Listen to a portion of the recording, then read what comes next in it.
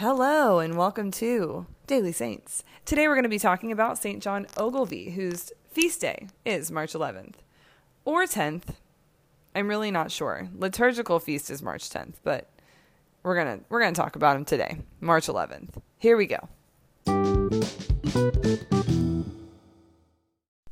John Ogilvie's noble Scottish family was partly Catholic and partly Presbyterian. His father raised him as a Calvinist, sending him to the continent to be educated.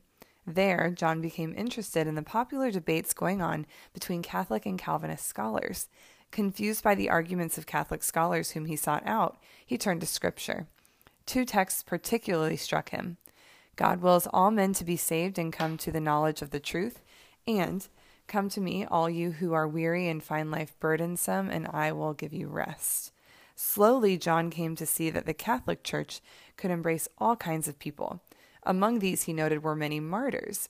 He decided to become Catholic and was received into the church at Louvain, Belgium, in 1596 at the age of 17. John continued his studies, first with the Benedictines, then as a student at the Jesuit college at Olmütz.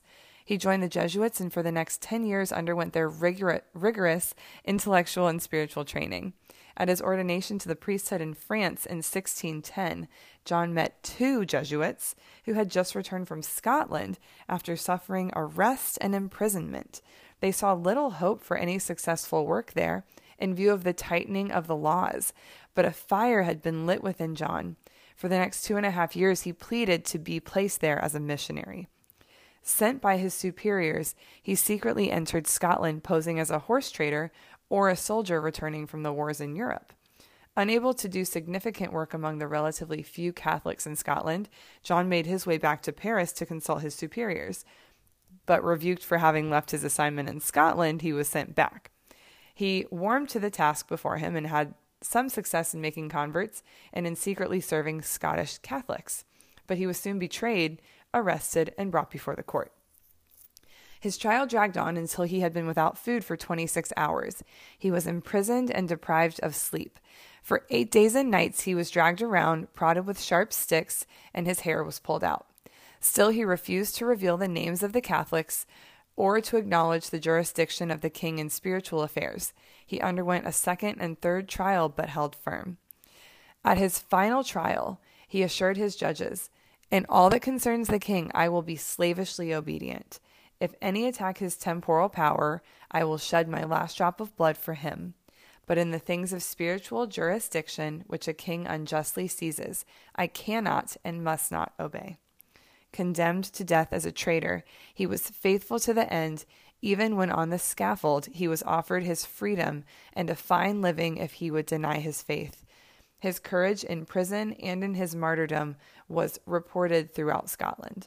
John Ogilvie was canonized in 1976, becoming the first Scottish saint since 1250.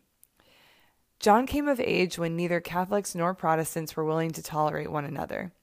Turning to Scripture, he found words that enlarged his vision.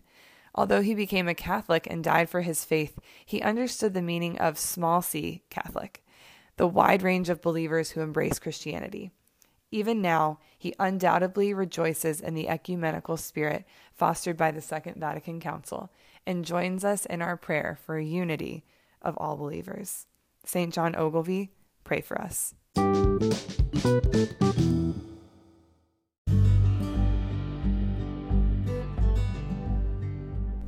Saint of the Day was used with permission from Franciscan Media.